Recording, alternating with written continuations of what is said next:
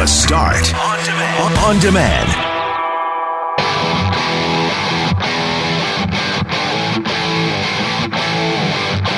As updated restrictions are set to take effect in Manitoba tomorrow, Premier Kelvin Goertzen joined us today, and one of the subjects we discussed with him was enforcement, particularly in the Southern Health region. Bob Irving joined us for our weekly chat, and he made a bold declaration about this year's crop of Blue Bombers.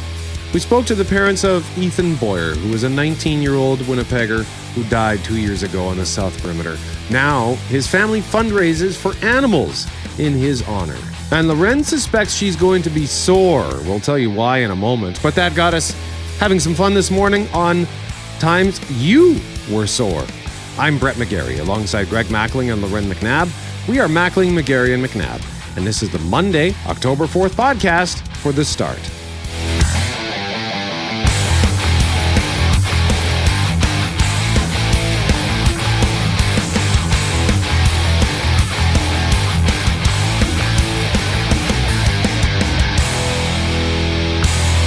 Mackling, McGarry, and McNabb, thank you very much for joining us this morning on The Start. And I want to start with Loren, because what's this you went out and played some hockey? Yeah, I'm kind of a big deal in these parts, Brett, with my just pure, raw athletic skill. No, I joined a team several years ago in St. Adolphe to just play rec hockey, shinny. It's just like a bunch of women who get together, and we have a ref and a couple goalies, and we just have a fun for an hour on Sunday nights. But of course, I haven't really played much for a couple reasons. One, the shift means, you're up early, and I'm not home till 9 or 9:30 on a Sunday night, so that feels too late. But also because of COVID, we had lost our whole year last year. So we were back on the ice yesterday and back in fine form with the St. Adolphe Hockey Moms. And so I had a good time. Hockey, by the way, HAWKEY, Hawk. Hockey. Yes. Clever play on words. They had me at that team name. But yeah, I played last night. It was fun. Fell only like 4 times, so that's nice. Statistics. We want numbers, Loren. Goals, assists, time no on goals. ice. That's the first Penalty question minutes. my kids always ask. Did you get any goals? No. Did you at least raise the puck this time? No. I'm still learning that, okay? No razors. Oh, come on. I can barely get it off the ground. I can barely get myself off the ground. Well, with this incredible streak of warm temperatures, the weekend was just absolutely perfect weather-wise. How's the ice? A little sticky, but it's good. What was great is coming out of the rink and just having your pants and t-shirt on. I cannot believe how great this weather is. It's such a bizarre time of year where people are looking forward in some ways, I think, to like the winter sports or activities that come with the change in seasons, but you're clinging on to this weather and the warm air and the leaves and the colors, like with every last gasp. You're like, don't go yet. Don't fall too soon. Don't leave us, because it's so amazing. Yeah, this has to be the best fall we've had in years. It might be the best fall that I can ever remember. I don't remember ever wearing just a golf shirt and shorts on October 3rd when I was playing yesterday. And it was you mentioned the word bizarre. It was a bizarre feeling because the trees aren't yet barren, but they've already shed a good chunk of their leaves. So it's conceivable that half the leaves could be gone and I'll still be wearing shorts this week, Greg. That's an interesting observation. Although in my yard, most of my trees, the leaves are still green. Really? Yeah, they've barely started to change. I've got a maple tree in my front yard that is really late and slow to change. I do have yellow leaves on my front lawn, but yeah, mostly green, not a ton of yellow, not a ton of red along the tree line. We've got a bunch of trees, in our yard and then our neighbors' yards that border us. And yeah, there hasn't been a ton of change yet. I just wonder if that's out in the country or a species thing or what it is. I'm not an arborist. I have no idea what the reason might be, but what an absolutely incredible weekend. And good Lord, I can't imagine how beautiful it was out at Bridges. Oh, it was spectacular. It was just it was an amazing day yesterday. Saturday was a good day. I sat on my balcony for a little while. Had to sit on the balcony to cool off sit in the sun to cool off because of my ongoing apartment woes. 30 degrees in my apartment on Saturday. Good Lord. Because they killed the AC last week. You're talking to the same person who also doesn't have AC, because in August I was like, there's only like 10 more days of warm weather left anyway. Yeah. We'll just ride this out to the spring. Yeah. No. Then the warmest fall time has ever seen.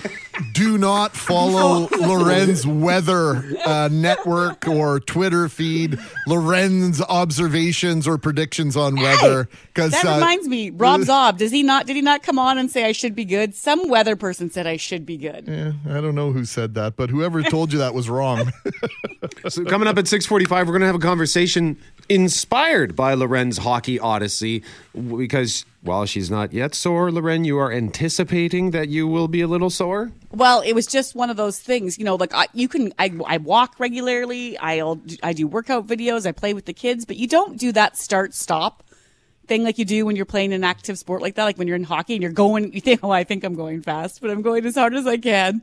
And you're breathing heavily and then you stop, right, for a minute. Then you get back out there and you go and then you stop for a minute. And I'm like, the body has not done this in quite some time. And so when I woke up this morning, I was like, okay, we're good. You're still good. You're still good. But I feel like that second day hit's coming in fast and furious. So we want to talk at 6:45 about the sorest you've ever been. And man, we all know it doesn't come from sports per se. It can be the weirdest things that suddenly you wake up the next day and think, what have I done to myself? Mackling, McGarry, and McNabb, we have Bomber tickets to give away for this Friday's game against Edmonton. We also have 2 tickets for Boo at the Zoo. And it's going to be based on your text messages and what we're about to talk about. And in case you're just tuning in and missed it earlier, Loren played hockey yesterday and is anticipating she will be sore. What's the name of your team, by the way, again, Loren? Hockey Moms, because of the Hawks of St. Adolphe, H-A-W. I like to spell this out. I really like, me.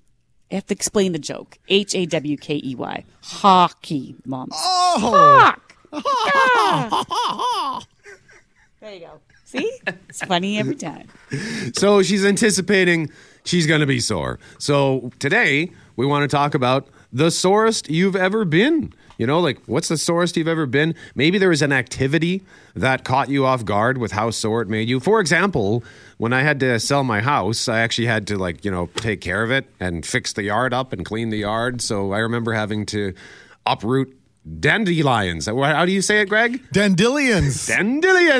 More romantic. And I was out there for, 90 minutes. And just that act of bending my knees, hunching over constantly. I couldn't walk for 4 days after that because it was something that I had not done, I think, since I was a kid, like actual yard work. So that threw me off. But yeah, is there anything you do where you're going to be sore? Maybe you've got remedies. Text us a story, 204-780-6868. Kelly Moore, Jets Report, by the way, coming up at 6:55. Cam Poitras, why don't we start with you, sir? Well, I go through kicks in my life. So right now I'm in a Super Nintendo kick, but usually they last about a month or so. And so I was into the gym, I don't know, it was back in 2017, and I was so dedicated, going every single day. But when I first started, the first day went okay, and I'm like, all right, I'm feeling good, and I think I could push myself a little harder. Well, the second day went, and I went way, way too hard, and I went to sleep, and I woke up, and I could not get up. I could not get up. I just screamed to my brother. I said, Colton! And he's like, what's wrong? I said, I can't get up. I can't. I'm completely stuck. So he had to help me get up out of bed. And then I just was kind of walking like Frankenstein for the rest of the day. But yeah, that was brutal. That was the worst I've ever been sore. It was days. Like you said about the dandelions, it was days for me. Yeah, with the workout sore, that's tough. If you don't stretch or warm up or whatever, or you're just not used to it, yeah, it can put you out for a week. It's like, I was doing so well, but I can't go to the gym right now because it just hurts too much. Jeff Braun, what about you? I played basketball with a friend of mine and his children about 5 years ago, and I pulled something in my shoulder, and I still can't move it 100%. If I move it in certain ways, it still really, really hurts. And I asked my doctor about it a couple years ago, and he literally says, well, what do you want me to do? I was like, you're over 40. You shouldn't have played basketball. I was okay. That's the end of that? Pretty much. Wow. I was like, oh, I'm gonna get Tommy John surgery or something like that. I don't know. So that's it. And if someone says lift this box above your head, I say nope, can't do it. Bad shoulder. So it has gotten me out of some manual labor in the last few years, which is, I suppose, the upside to it. Attaboy, way to exploit this situation. Fortier, what about you? Me and my buddy went to Vertical Adventures, went rock climbing, and I'm telling you, for at least, it was almost a week straight. I was so sorry. Me and him both. We don't know how we got so beaten up by just climbing a wall, but we were down and out for almost a full week. So sore. I don't understand. Well, see, that's the thing. If you're using muscles that you haven't used in a long time, or using in a way that maybe you're not used to, if you're not prepared for that, pain train. I barely use my muscles, so. Mackling? That'll explain it, Forte. I guess I'm going to go with, have you heard the saying, the cure is worse than the disease? Yep. Yeah. Well, after my car accident back in 2020, I dealt with a whole list of problems, including issues with my neck and my back. And I found this incredible doctor in Winnipeg. On Wednesday, I went every Wednesday for a year to Health Sciences Center, and they would inject my muscles or my ligaments with anesthetic. And what that would do would basically give me the opportunity, would deaden the nerves and would make me feel a little bit looser eventually once the anesthetic wore it off. So like I said, I did that about 52 times in a year. And the one time I had 10 injections in one day down my spine, and it hurt. Like the actual treatment hurt, but nothing like the way I felt hours later. And one Wednesday, my good friends took me to University of Manitoba, University of Winnipeg volleyball game at the Investors Group Center. There were about 2,000 people. There was a huge, very important game. And for some reason, we decided we should sit in the third or fourth row, 25 rows down. Essentially, one of my best friends had to carry me down because I could not walk. And it is the pain of my lifetime. I'm very grateful for the treatment, but that day will never, ever, ever escape my memory.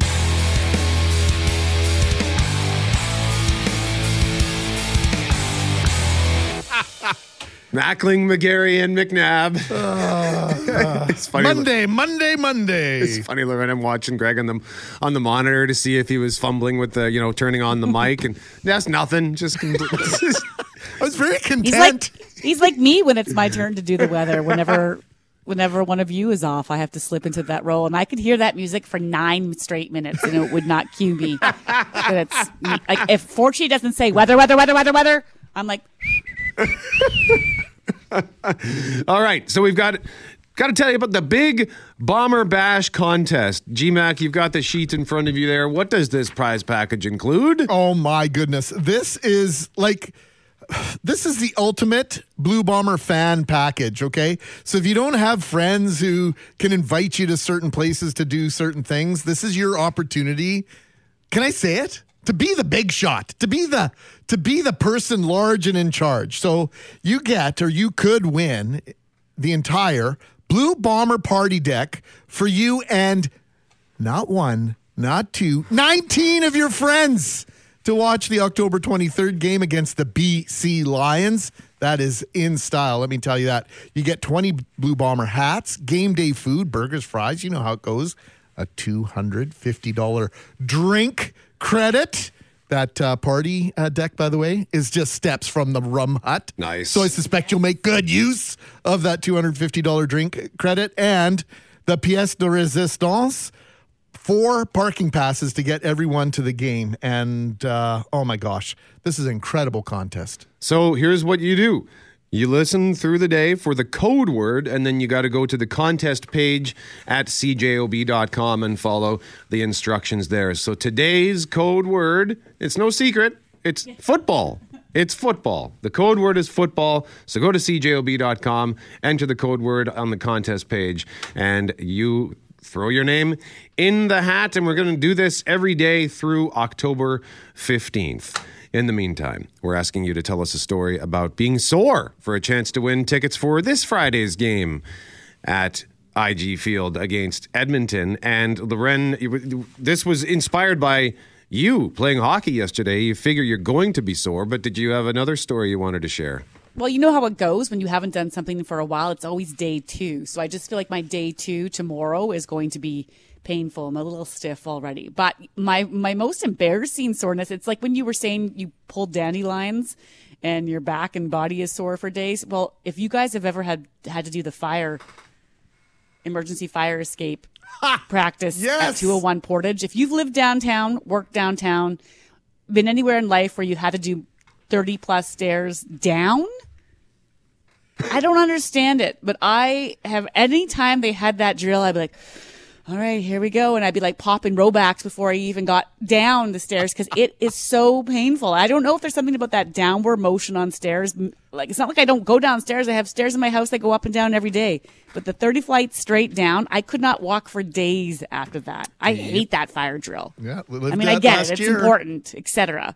But it's painful. And those stairs are steep too. I think that's part of the thing. Like it's a tight staircase. They're steep, and part of it too could be pacing because like you're sort of stuck behind a whole bunch of people when we had to go down the stairs. Greg, yeah, that was a nightmare. I was sore too, Loren. I concur with your pain. Mackling, McGarry, and McNabb, we are asking you this morning to tell us a story about being sore. Time that you got caught off guard with how sore you were for a chance to win. We've got Bomber tickets to give away for Friday's game against Edmonton, and we also have tickets for Boo at the Zoo. So we're going to have 2 winners here. And this one listener says, ran the marathon in 1980 as a 13-year-old in Winnipeg. Felt great. Parents sent me and my brothers back on a Greyhound bus to Neepawa, where we were living at the time, so we could go back to school the next morning. Getting on the bus in Winnipeg felt great. Getting off the bus in Neepawa, paralysis. When we got off the bus, we had to walk to our house. Still a 2-mile walk, and this walk took about the same time to limp home as the 26-mile run had taken in the marathon hours before, maybe even longer. Yeah. It's when you sit, right?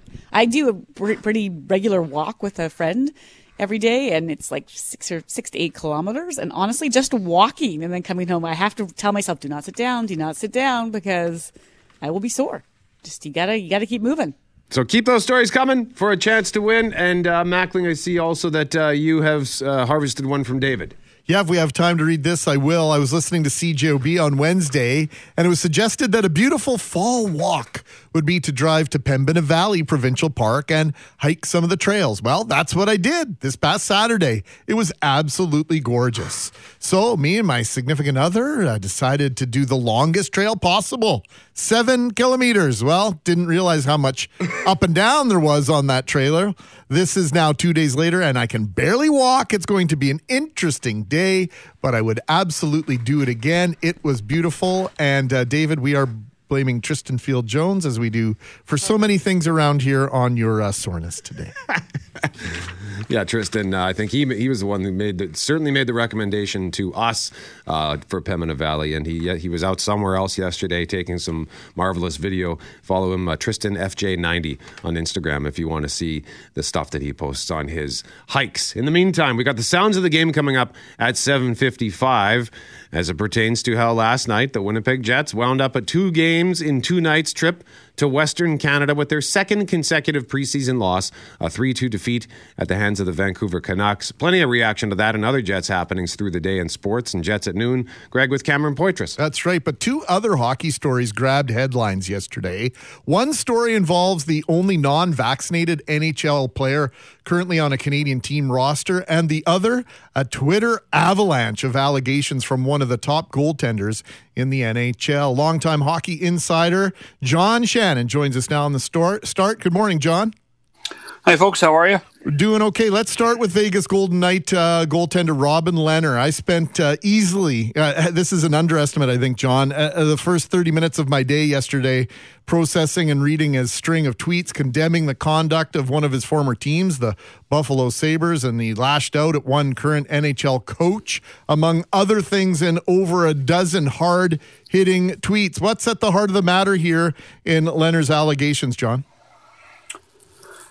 Well, I mean, what's at the heart of the allegations is something only Robin Lehner can answer. But the accusations against Alain Vigneault, the Flyers coach, that he's telling his players to use painkillers and sleep aids in order to try to get through the night after games are pretty serious. The NHL's obviously going to have to talk to Lehner. They've already admitted that they're going to talk to him to see where this comes from.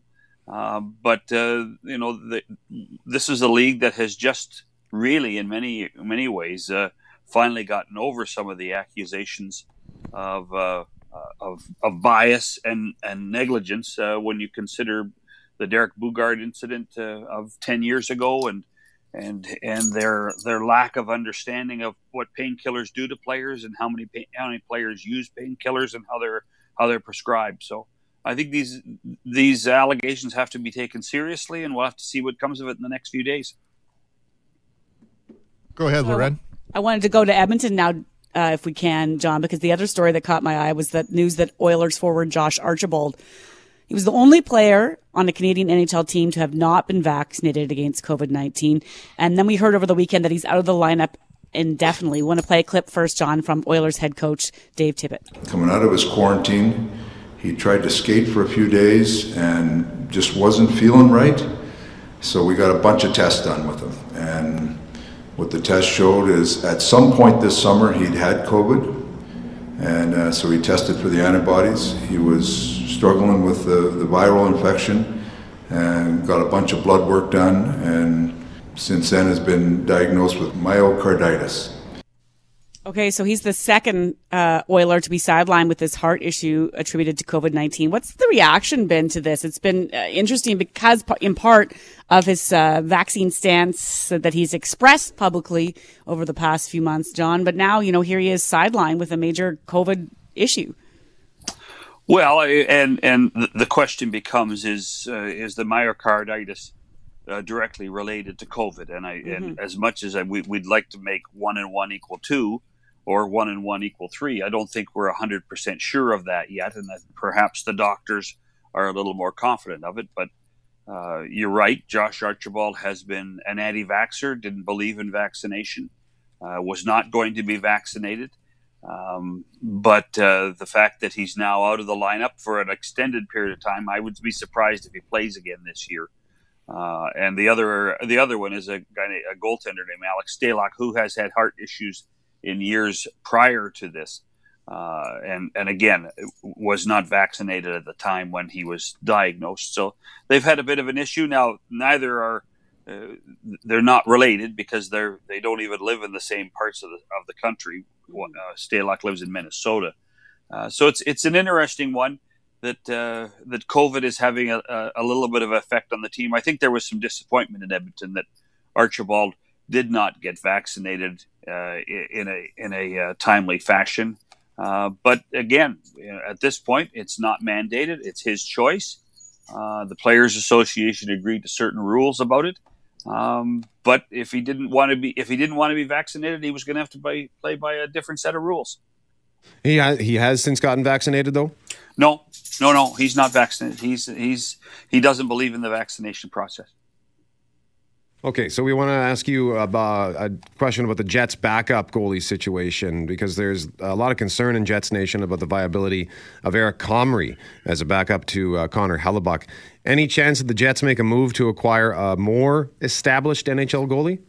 I don't think so at this point. It's funny, last year Laurent Brossoit played his 25, 26 games and contributed. The role of a backup in many ways, where they have somebody as strong as Hellebuck, is that Connor Hellebuck's going to play 55 to 60 games anyway. And what you need to be able to do is have a backup goaltender that can go in and not lose more than he wins.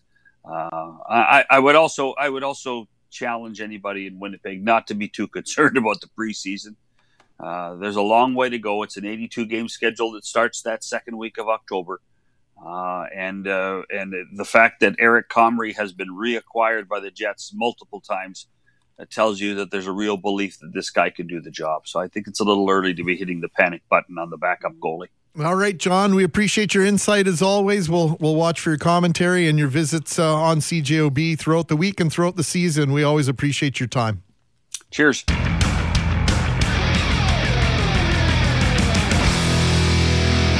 Mackling, McGarry, and McNabb.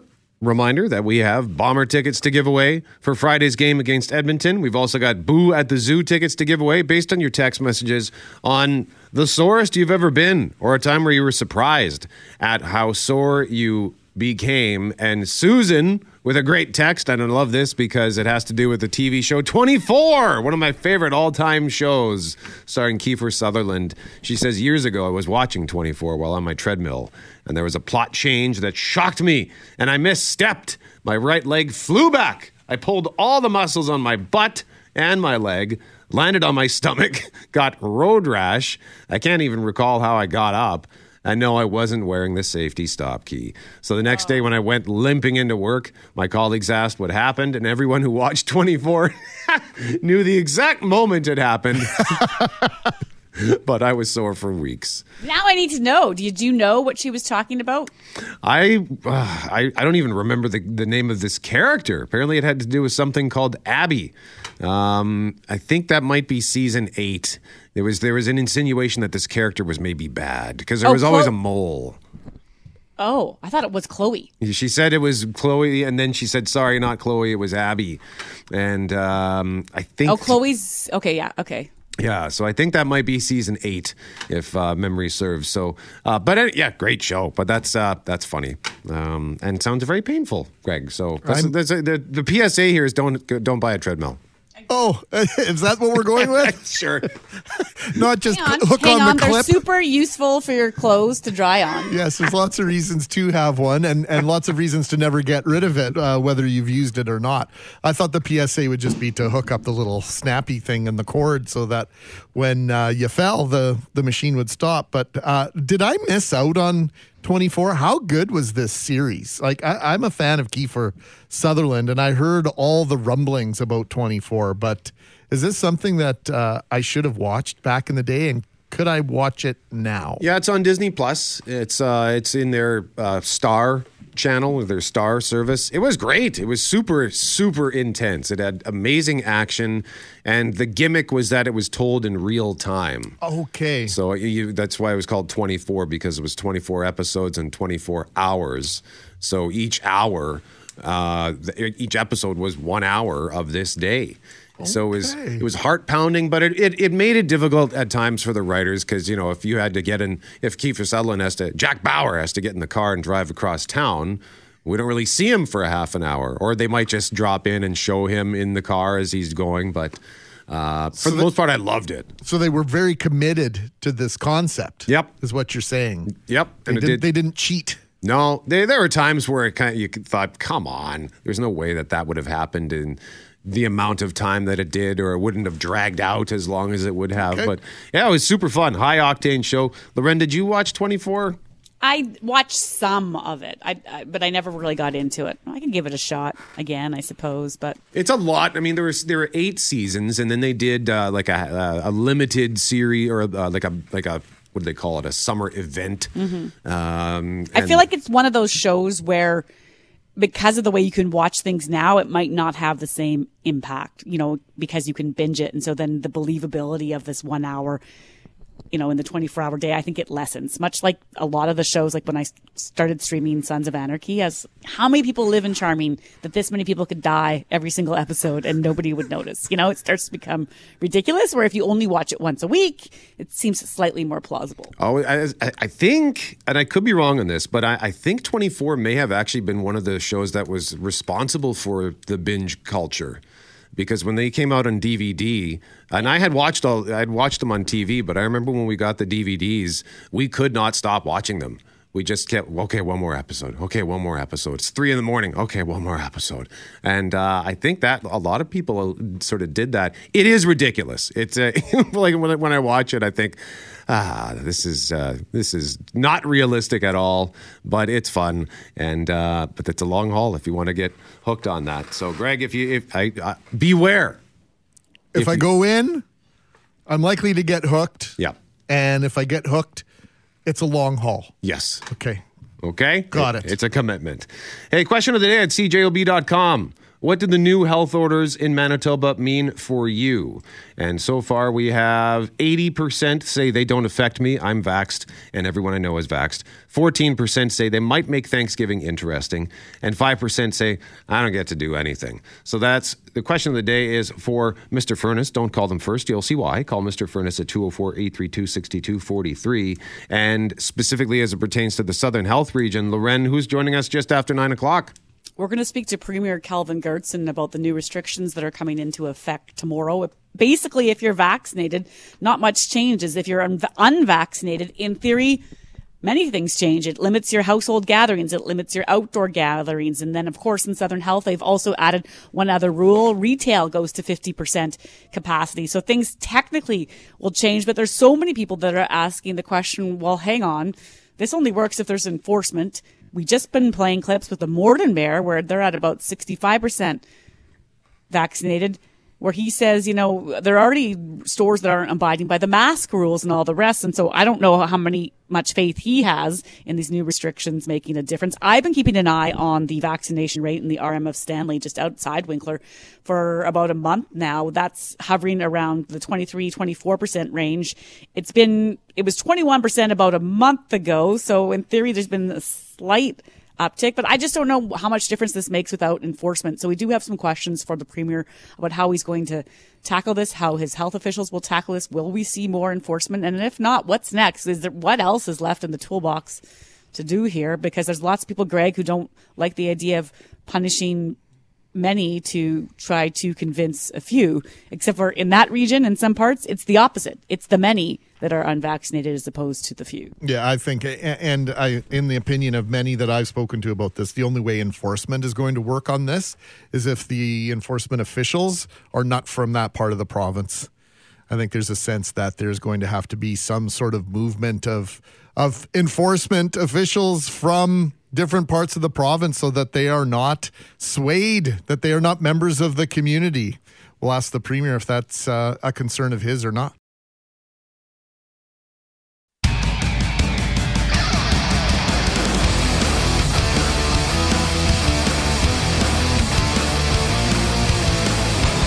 Mackling, McGarry, and McNabb, I just got to tell you guys something that just happened to me that could have been disastrous. I went downstairs, came back up, and now because of physical distancing, we have to do this awkward shuffle when you get into the elevator, and especially with everybody having to use a swipe card to get up to their floor. So one person goes in and then you kind of have to do this dance. It's awkward. And now they've increased the number of people who can ride in the elevator to 4 from 3. Right.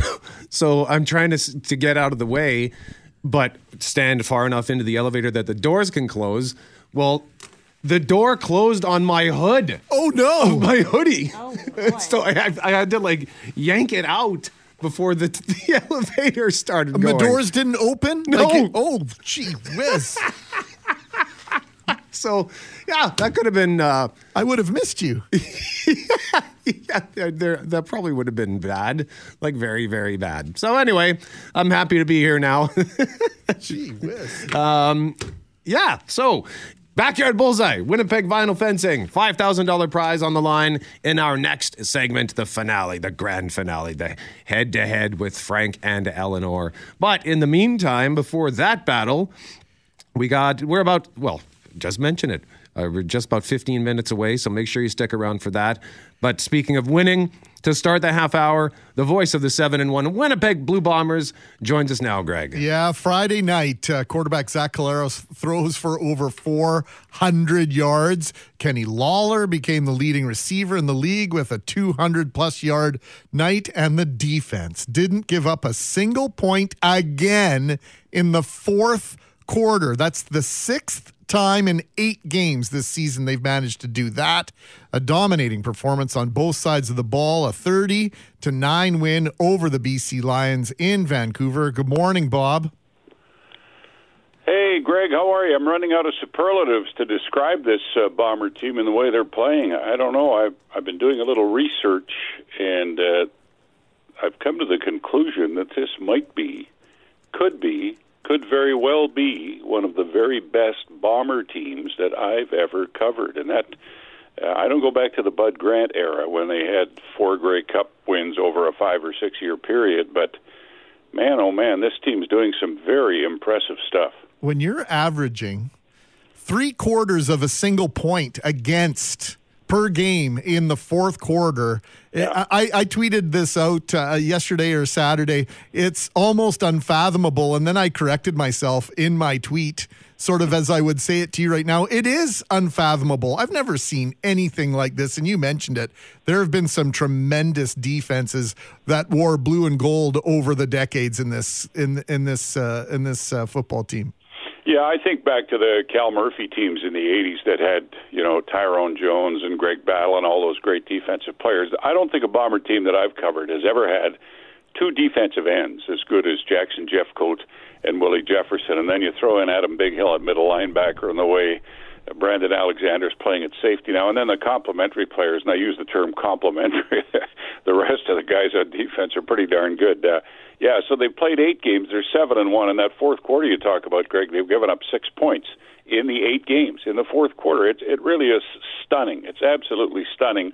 And they just took the BC Lions apart from start to finish. It was no contest, really. And if the Bombers don't fumble twice, the score flattered BC. 30-9 flattered the BC Lions. So I don't know. 7-1. Saskatchewan's 5-3 in second place, and the Bombers have won the season series from the Riders. 2 or 3 more wins in their last 6 games should be enough to clinch first place and a bye into the West Final for the Blue Bombers. And it's hard to imagine this team going into any sort of a funk unless they're hit by injuries. Now, having said that, all teams have their ups and downs and highs and lows, but this bunch just looks different. You talked and you listed some great talent there, Bob, and the Big Hills and the Jeffersons and all the rest. But I'm just curious what you're hearing and seeing, like off field and in the locker room, when it comes to just how this team reacts and supports one another. Because talent is one thing, but you really got to have that thing, that makes it all click and come together. Well, they've got a tremendous locker room, Loren. The culture here, and I've used that term often, and it's a term we hear in sport about a culture in an organization being so important, and it's here. It's big time, the culture that they have. The players care about one another. They're serious about their work. They have great respect for their coaches. The respect for Buck Pierce as an offensive coordinator is through the roof right now. They love Richie Hall, their defensive coordinator. And Mike O'Shea, of course, has set the table for all of this with the expectations that he has and gives to players when they come into this particular environment. So, yeah, it's really, it was funny in Vancouver the day before the game, Willie Jefferson came in wearing a sombrero because the Mexican player, the Bomber global player from Mexico, was going to play in his first game. And Jefferson had been wearing that sombrero all week in sort of tribute to young Esquiafino Perez, and just making him feel part of the group. So it's stuff like that goes on, and a lot of it in the locker room that we never see, that has really drawn this team together. And it's led by tremendous leaders like Big Hill and Brandon Alexander and Zach Collaros and Andrew Harris, and on I go. Don't forget Coach Show tonight, 7 until 8. We want to switch to baseball because much of the nation, Bob, was captivated by baseball this weekend as the Toronto Blue Jays did everything they needed to do to climb their way into a wild card spot, but ultimately the baseball gods were against them. What happened? Well, normally when you win 91 games in a 162-game season, you'll make the playoffs, especially now that they have wild card games, or teams rather. But the Jays just ran into some tough luck. They did what they had to do on the weekend. They beat a horrible Baltimore team when they had to finish with 91 wins. But Boston and the Yankees also won yesterday, and that left the Jays 1 game out of a wild card spot. It's kind of a tough deal for them, but they have an exciting, talented young team, and the future is bright.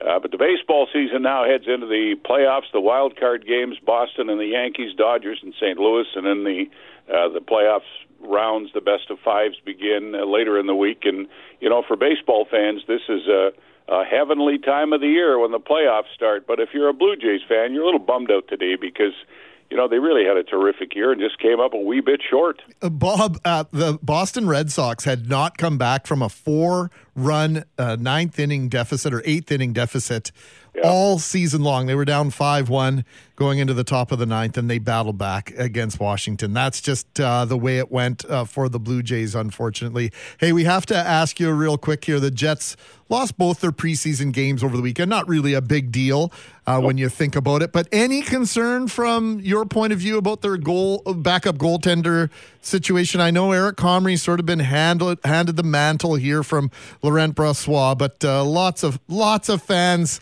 wondering, is Eric Comrie up to the task?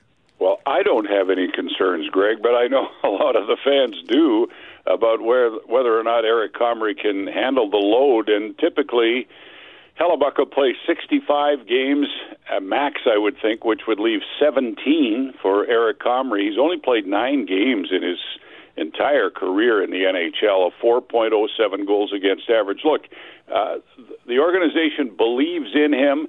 They believe that he deserves a chance to show that he can or can't do this job, and I guess they got Mikhail Berdin as, an emergency situation if Comrie comes up short. But I think he deserves a shot. I'm anxious to see how it turns out. Whether or not he can handle it, I have no idea.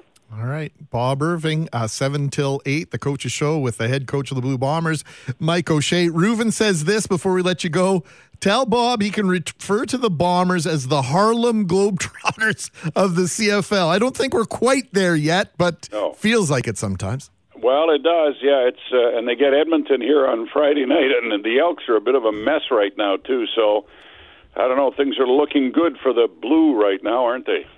Bob Irving, thank you very much for joining us as always. Okay, you bet. 8:45 on 680 CJOB with Mackling, McGarry, and McNabb. In a moment, it is the grand finale for Backyard Bullseye with Winnipeg Vinyl Fencing, Eleanor versus Frank, and we even brought in a special mathematician to help us make sure that because we basically can't do math on the fly.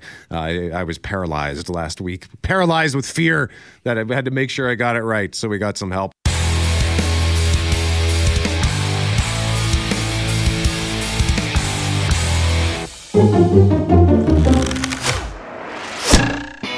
Mackling, McGarry, and McNabb, it is time for the finale of Backyard Bullseye with Winnipeg Vinyl Fencing. All right, so for the last 2 weeks, every morning here on The Start, one of you has taken a shot at the secret bullseye number, which was between 1 and 680. At the end of each week, whoever was closest to the bullseye, Loren, became that week's qualifier. Okay, so in our first week, it was Frank Walter. He guessed 168. His secret bullseye was actually 206, so not too far off. In week 2, it was Eleanor Weidman. She guessed 476. Her number was 499. So today we're putting Frank versus Eleanor head-to-head for one final round, and the winner will get this amazing prize package valued at $5,000, Brett, from Winnipeg Vinyl Fencing. Now, Greg, I understand we brought in some extra help here to do some on-the-spot accounting? Yes, we have, because essentially we don't want to be held responsible for any mistakes here. So we're deferring our responsibility to the one, the only Tristan Field-Jones. TFJ, good morning, friend. Good morning, Greg, and no pressure, I guess, right? No, none at all. I guess you didn't realize why we were bringing you in. No, in all seriousness, I heard you do some very complicated math on the phone with a listener the other day on the fly, and I said, he's the guy. He's got to be available for us to do the calculation quick and accurate. So, TFJ, thanks for doing this. Brett? All right. Frank, are you there? I am. Eleanor, are you there? I am. Okay, so Frank, you were our first week's qualifier, so you're going to go first. It's as simple. You each get a guess, and whoever's closest takes the prize, a number between 1 and 680. So, Frank, let her rip. What about 235? 235, okay. And Eleanor? I will take 343. Okay, let's go to our mathematician, Tristan Field-Jones. Do you have your abacus handy? Who's closer?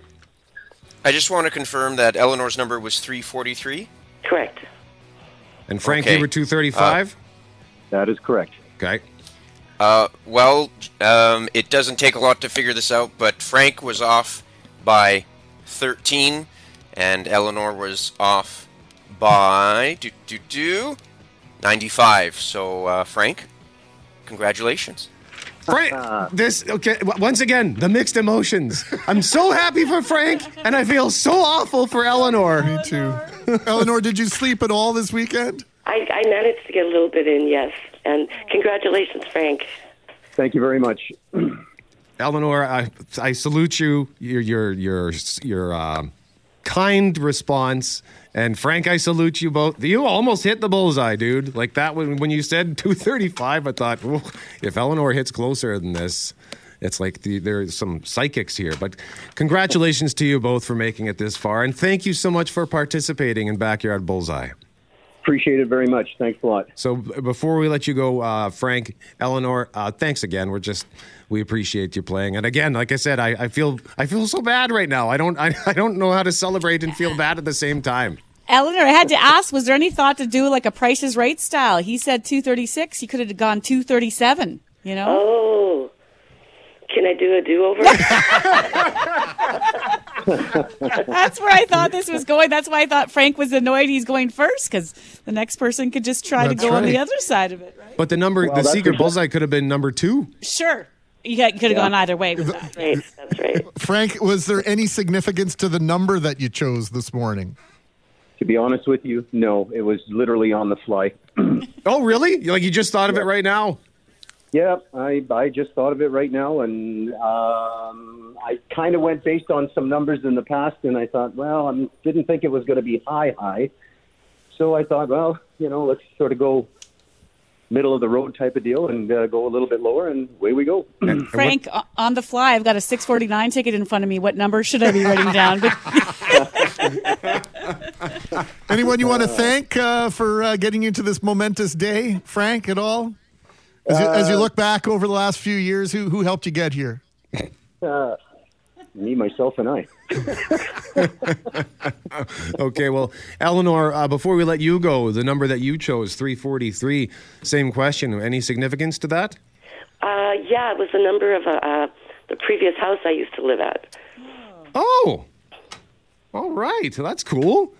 Well, hey, once again, sorry you didn't win, Eleanor, but thank you for playing. No, it was fun. Thank you. Okay. And Frank, congratulations, a $5,000 prize package from Winnipeg Vinyl Fencing, and it comes with install as well.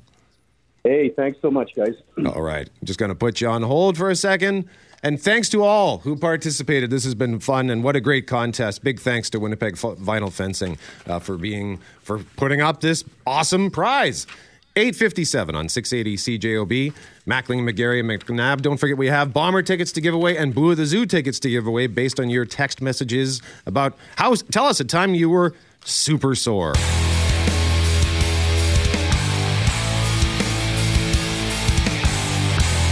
Mackling, McGarry, and McNabb. Well, for the rest of the show, it is McGarry and McNabb. Greg had to step out. So we want to talk right now about how new rules are going to come into effect tomorrow for gatherings, church services, and more. If you're vaccinated, not much changes. If you're unvaccinated or have a family or friend coming over who is unvaccinated, that's where it gets tricky. In that case, indoor gatherings are limited to guests from one other household when any unvaccinated person who is eligible for the shots is on the property. And there are also rules for outdoor gatherings.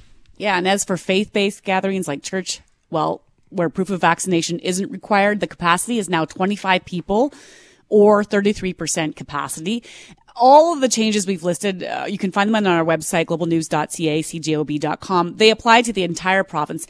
There's one extra rule that will be going into place tomorrow for Southern Health, and that's where all retail stores in this health district will be reduced to 50% capacity. We're joined now by Premier Kelvin Goertzen, who is also the MLA for the Steinbach region, which is part of Southern Health. Good morning, Mr. Premier.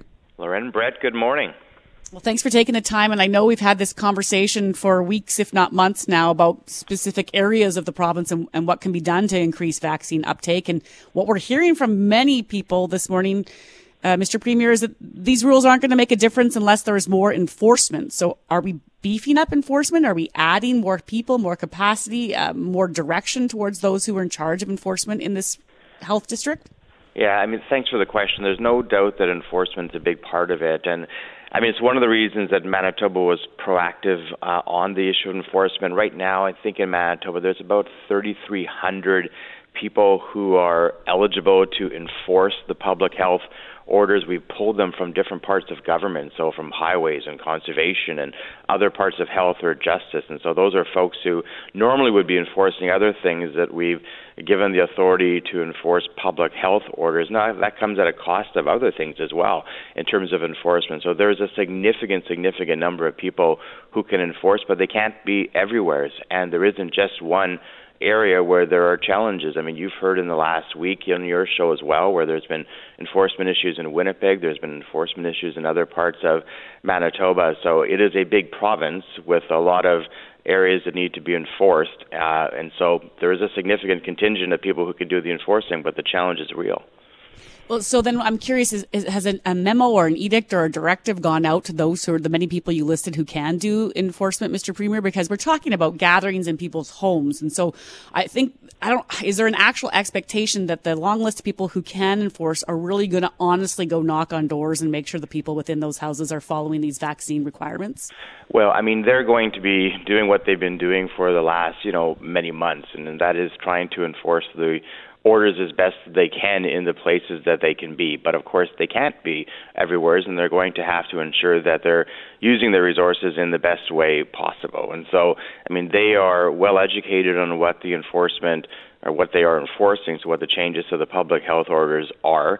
They know what they are able to do, and they're going to have to use those resources as they determine are the best way to try to move forward on enforcement. I don't want to minimize the challenge of this. I mean, it's no different than people who are speeding on the highway, and we get calls all the time where there are not enough people enforcing on the highways. We can't have somebody everywhere. It's on every highway. So they're doing their best in terms of ensuring that those 3,300 people, that those resources are being utilized in the best way they can. But ultimately, we do rely on any sort of thing when it comes to justice or enforcement. We do rely on the collective will of society to take the different rules that we have in society and to largely adhere on them. And those who don't, there are enforcement provisions. Now, the mayor of Winkler was on CJOB on Friday saying that he wants to hear more consistent information. Have there been direct conversations with leaders in many of these communities as to how we can do that? Like, what else needs to be said? Yeah, I mean, there is a lot of communication that's happening between municipal officials, public health, and others within government on the different things that are happening or changing. And I know it can be frustrating. There hasn't been a change to the public health orders for a while. This is the first one in several weeks. But I know that one of the frustrations that people have had is that, the rules have often changed very quickly, and it's hard for them to even keep up in terms of what the rules are. So this is one of the first changes in several weeks, and hopefully we won't have to see any more changes to the public health orders. But between our Minister of Municipal Relations and the municipal governments, there is significant communications going on in terms of what those public health orders are. So is it possible? I know we want to hope for the best here, and I appreciate that. But, just for disclosure to our listeners, I've mentioned this often. This is my health region, too. I live in Southern Health. Mm-hmm. I live in a town where the vaccine uptake is around 82%. And then if you go a little west, it's half of that, right? And so there's this concern that, well, what's next? Will schools go? Will sports be shut down? Will everybody have to pay the price for another region? And so is there a list of what's on the table, so to speak, Mr. Premier, in terms of what could come next if this doesn't work? Because Dr. Goertzen has said repeatedly, we don't really have much time to make this work. Well, I mean, that's a good point, Lauren, and you make the point that these regions are large, and so there's differences between the region. You talk about some areas where there's, 20-some% or 30-some% vaccine uptake, but there's others that are 80, others that are 60, so there is a large mix, to be sure. They're not all the same. I know that when public health brings forward the different recommendations, they are looking not just at vaccine rates, they're really looking at transmission. That's what drives the public health orders. So we know there's a close connection between the vaccine rates and transmission. But they are really looking at where are they seeing challenges on transmission in different areas. So they'll continue to do that. And there are challenges, in the north. The test positivity rate is going up there as well. So they're looking at all the different areas of Manitoba and saying, where are we having challenges? What can be put into place? I think that we've been proactive. We were proactive prior to this wave beginning in terms of the proof of vaccination well ahead of most other provinces in terms of that infrastructure.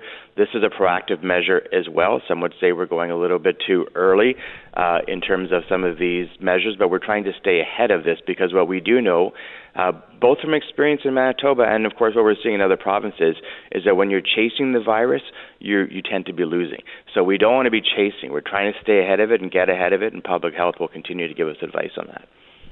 Just 30 seconds here. It's kind of a big question, but I'm just curious for you personally. I mean, you know people, you have family member in this region. Is it possible to get someone to go over the fence, so to speak, if they're sitting on the fence and they've dug in their heels? I mean, what kind of conversations have you had and are you hearing that you think is the difference maker here that has helped, even just with the people you might know? It is, but it's getting harder. There's no question that people's opinions on a lot of different things on the pandemic are becoming more entrenched. I've seen that in my circle of friends and within my own family. So where I've seen a change, it really is a personal discussion. It's with somebody that you trust. It's with somebody that has had either a personal experience with COVID or has a family member who has, and these really, really personal and generally soft conversations. Not people yelling at each other, not angry Facebook posts. It is soft individual conversations. That's really what we're down to now. Premier Kelvin Goertzen joining us live on 680 CJOB. Thank you very much for joining us. We appreciate the time and the access. Have a great rest of the morning and a great rest of the week.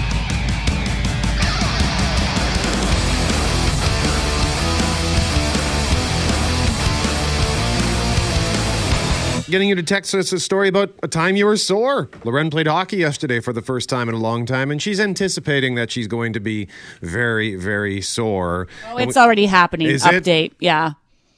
The update is that you're sore? It's like mortis. There's got to be a word for that. I don't want to say rigor mortis, but there's got to be like a muscle mortis thing going on right now. So we've been getting some great stories at 204-780-6868. I think just looking at the clock here, we've only got time for our two winners, Loren, because we have two prizes. We have Boo at the Zoo tickets, and then we also have Winnipeg Blue Bomber tickets for Friday's game against Edmonton. So why don't you read us Susan's story? We read this earlier, but in case you missed it, this had us all laughing. Years ago, I was watching 24 while on my treadmill. There was a plot change that shocked me and I misstepped. My right leg flew back. I pulled all the muscles on my butt and my leg. I landed on my stomach and got road rash. I can't even recall how I got up. No, I wasn't wearing the safety stop key. The next day, when I went limping into work and my colleagues asked what happened, everyone who had watched 24 knew exactly the moment I fell. I was sore for weeks. So I don't know. She couldn't quite remember what the plot twist was, but it got her. The plot was she was sore. Yes, and she did finally. Looks like she finally remembered that it was Audrey. It was Audrey Rains, Jack Bauer's girlfriend, and there was a twist with her that they were suggesting maybe she was a bad person, that she was a mole, and it threw her off. So Susan, I love that. Congratulations. And hey, I love 24. So great show. Jeff is our other winner, and he. A longtime friend, he says. A longtime friend and I got into a bit of a debate one evening over drinks. The question, who the better athlete was in high school. We each had our own sports we excelled at, and the debate was the superiority and fitness required to play volleyball, basketball, and track, or football, soccer, and baseball. After several libations and shutting it down at approximately 1 a.m., we decided to meet at 6 a.m. for a 20-kilometer race from Assiniboine Park down Wellington Crescent through downtown and St. Boniface and back. We were essentially within eyeshot of each other the entire time and finished the race. He won. I couldn't walk for 5 days after that race. It wasn't until years later that he admitted he was also in pain for more than a week and saw a physiotherapist for a pulled glute and calf. Bravado and soreness sometimes go hand in hand. Oh boy, yeah, that'll get you. The old who was a better athlete in high school. It's funny, though, that the things that we did in school, no problem. But the thing that if you try to do it again, sure. Because I remember.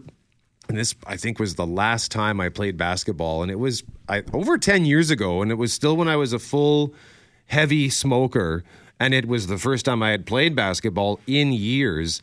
And I was in pain, I think, for 2 or 3 days. My lungs were in so much pain because it was the first time I'd done any form of sprinting in years. Well, so. you don't run like that, like unless you're actually continuing to play the game. I know there's a camera guy who works at Global who's always listening at this hour, Brett. And he always used to talk about how fast he was in grade 9. And I was like, finally one day, like, you're 50, man. Like, you gotta, and we were covering a Bomber game. And next thing you know, he was like challenging 2 other people to race him down the field after the game. And he was still surprisingly fast. But Really? man, I was like, you can't keep saying, like, you can't harken back to the days when you're 14, 40 years later. Am I wrong? I feel like that's just, you gotta let it go. You're still quite fast, quite nimble. Randall, this one's for you. Congratulations, Jeff. Congratulations, Susan. And we'll have to let them go, just like Frank and Eleanor went head-to-head for Backyard Bullseye. Susan and Jeff can go head-to-head off the air here to see who gets which prize.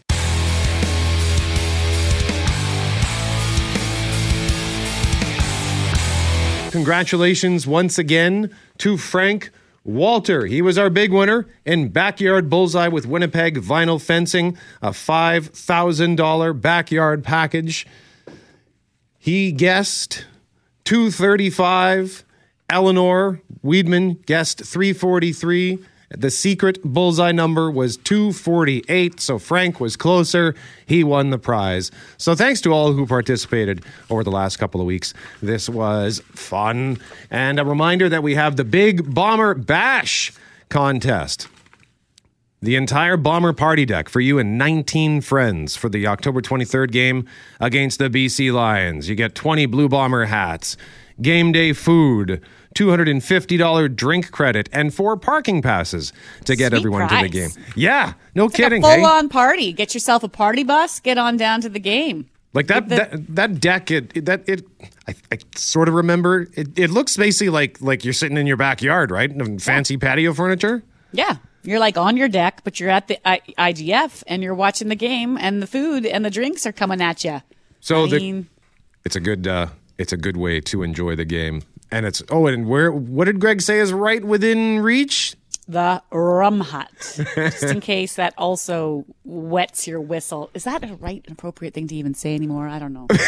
I know there are some things where I say them and I go, are we allowed to say that anymore? It feels wrong, that one. I'm going to let that one go.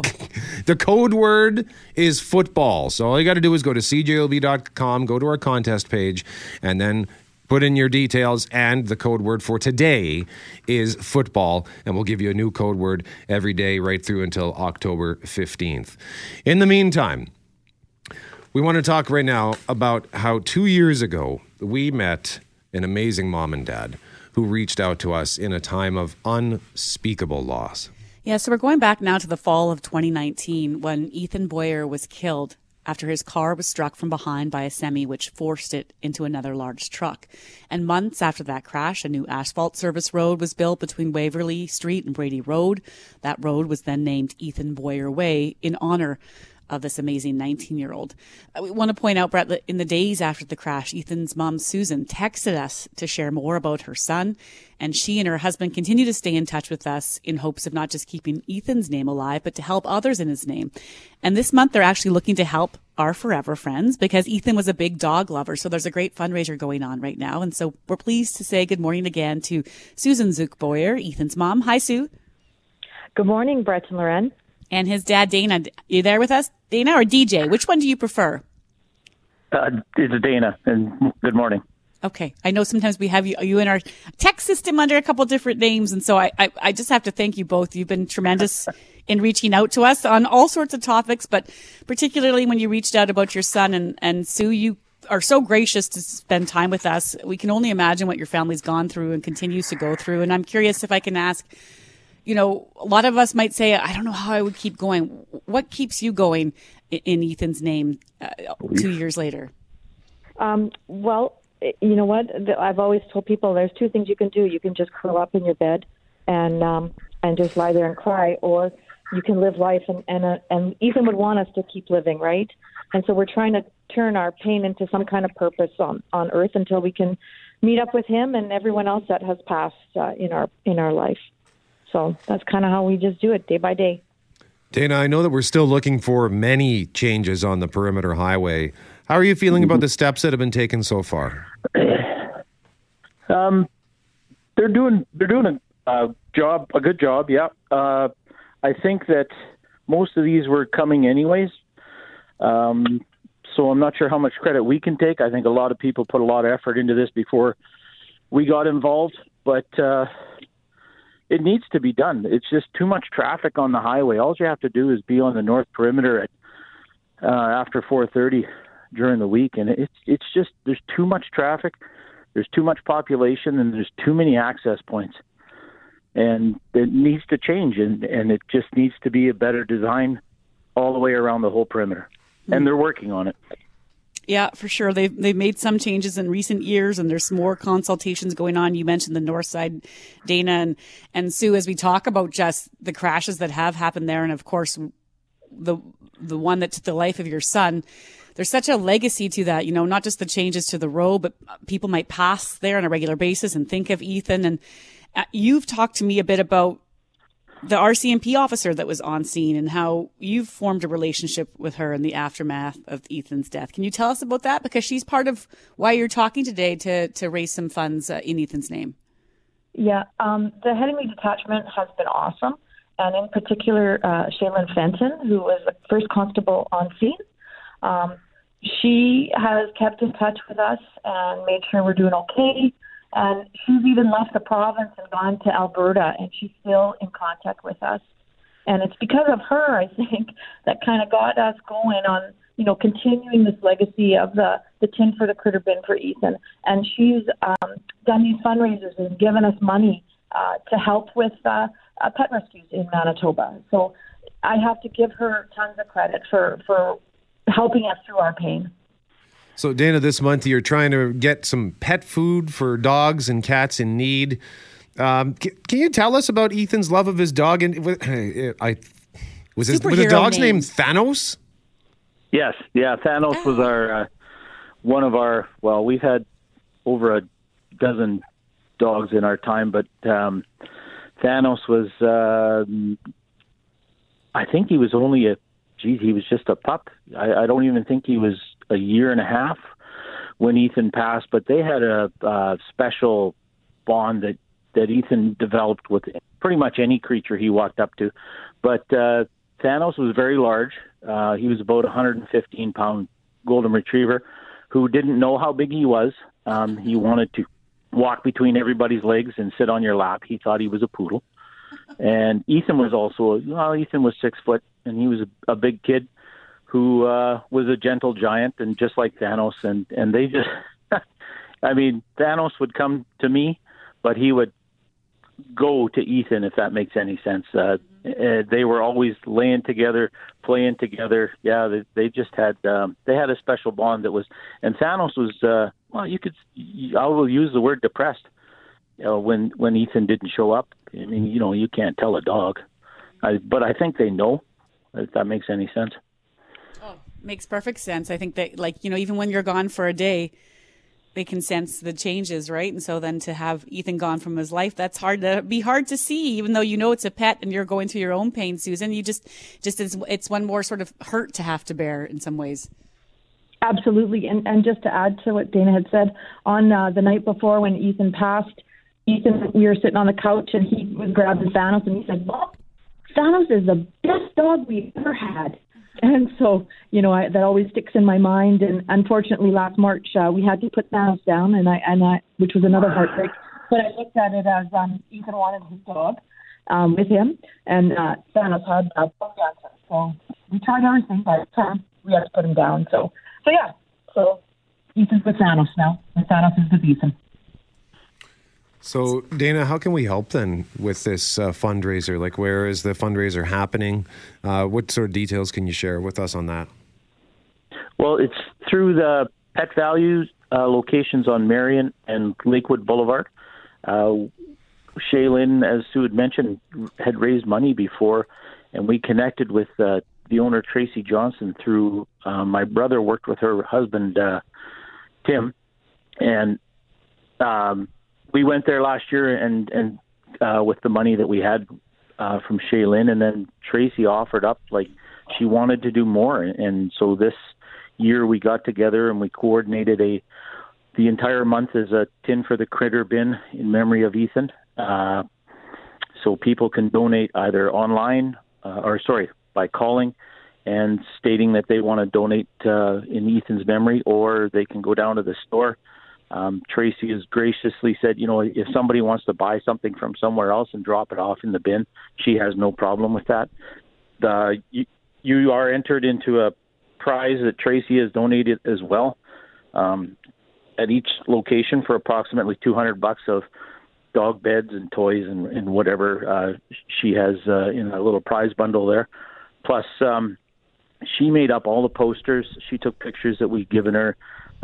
She's made a special place for it, and her and her staff have just been awesome to deal with, and we're just looking forward to picking it up as the month goes along. We've already we kick-started it on Friday, being October 1st, with $1,000 that Shaylin had raised in another auction, and Sue and I kicked in some money, and we had a pile of a truckload of dog food and cat food that went to Canine Advocate Manitoba that we delivered on Friday. They were one of our rescues that we deal with, and we're just going to spread the rest of the month to other rescues that to make sure we spread around the food. Yeah, I'm looking at the pictures. Susan texted me some pictures on Friday. My gosh, it's not a pile. It is a truckload of food that you've already dropped off to Canine Advocates. Susan, what does it just mean to you to see sort of that outpouring, and especially given Ethan's love of Thanos and his animals, just doing this in your son's name? It's just amazing. I'm good. It's just amazing. I can't believe the people that have reached out to us so far. I even had somebody from New Brunswick send a $200 donation, which was awesome because I know she can't really afford it, but she did anyway. So, and I just wanted everyone to know that it's not just dogs, it's cats. We have now 3 cats, and Ethan loved his cats too. He was the one that always picked them up and carried them around the house. And so now Dana and I have, every time we pick up a cat, we think of Ethan. So it's not just the dogs, it's the cats also. So if people wanted to donate to our cat lovers, that'd be awesome too. It is the Tin for the Critter Bin, month-long fundraiser at the Pet Values at Marion and Lakewood. Dana and Susan, thank you very much for joining us today to tell us about this, and thanks for all the great stuff you do in the community in your son's name.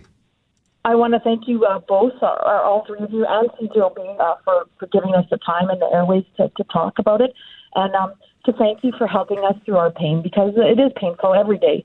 And help doing something positive in our universe is awesome, and it helps us. Well, thank you.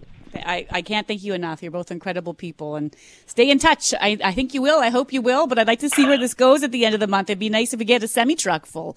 See where this can take us. Absolutely. Thanks kindly, guys. You have a great day. Hey, thanks for listening to the Start Podcast. We are available on Apple Podcast, Google Podcast, wherever you find your favorite podcasts. Subscribe now and never miss an episode. And if you like what you hear, rate the show, tell us what you think, and hey, even tell a friend about the podcast. Be sure to follow us on Twitter and Instagram. Greg is at GMACWPG, that's GMACK WPG. I am at Brett McGarry, BRETTMEGARRY. And Loren on Twitter is at McNabb on Global, and on Instagram at McNabb on CJOB. Talk soon.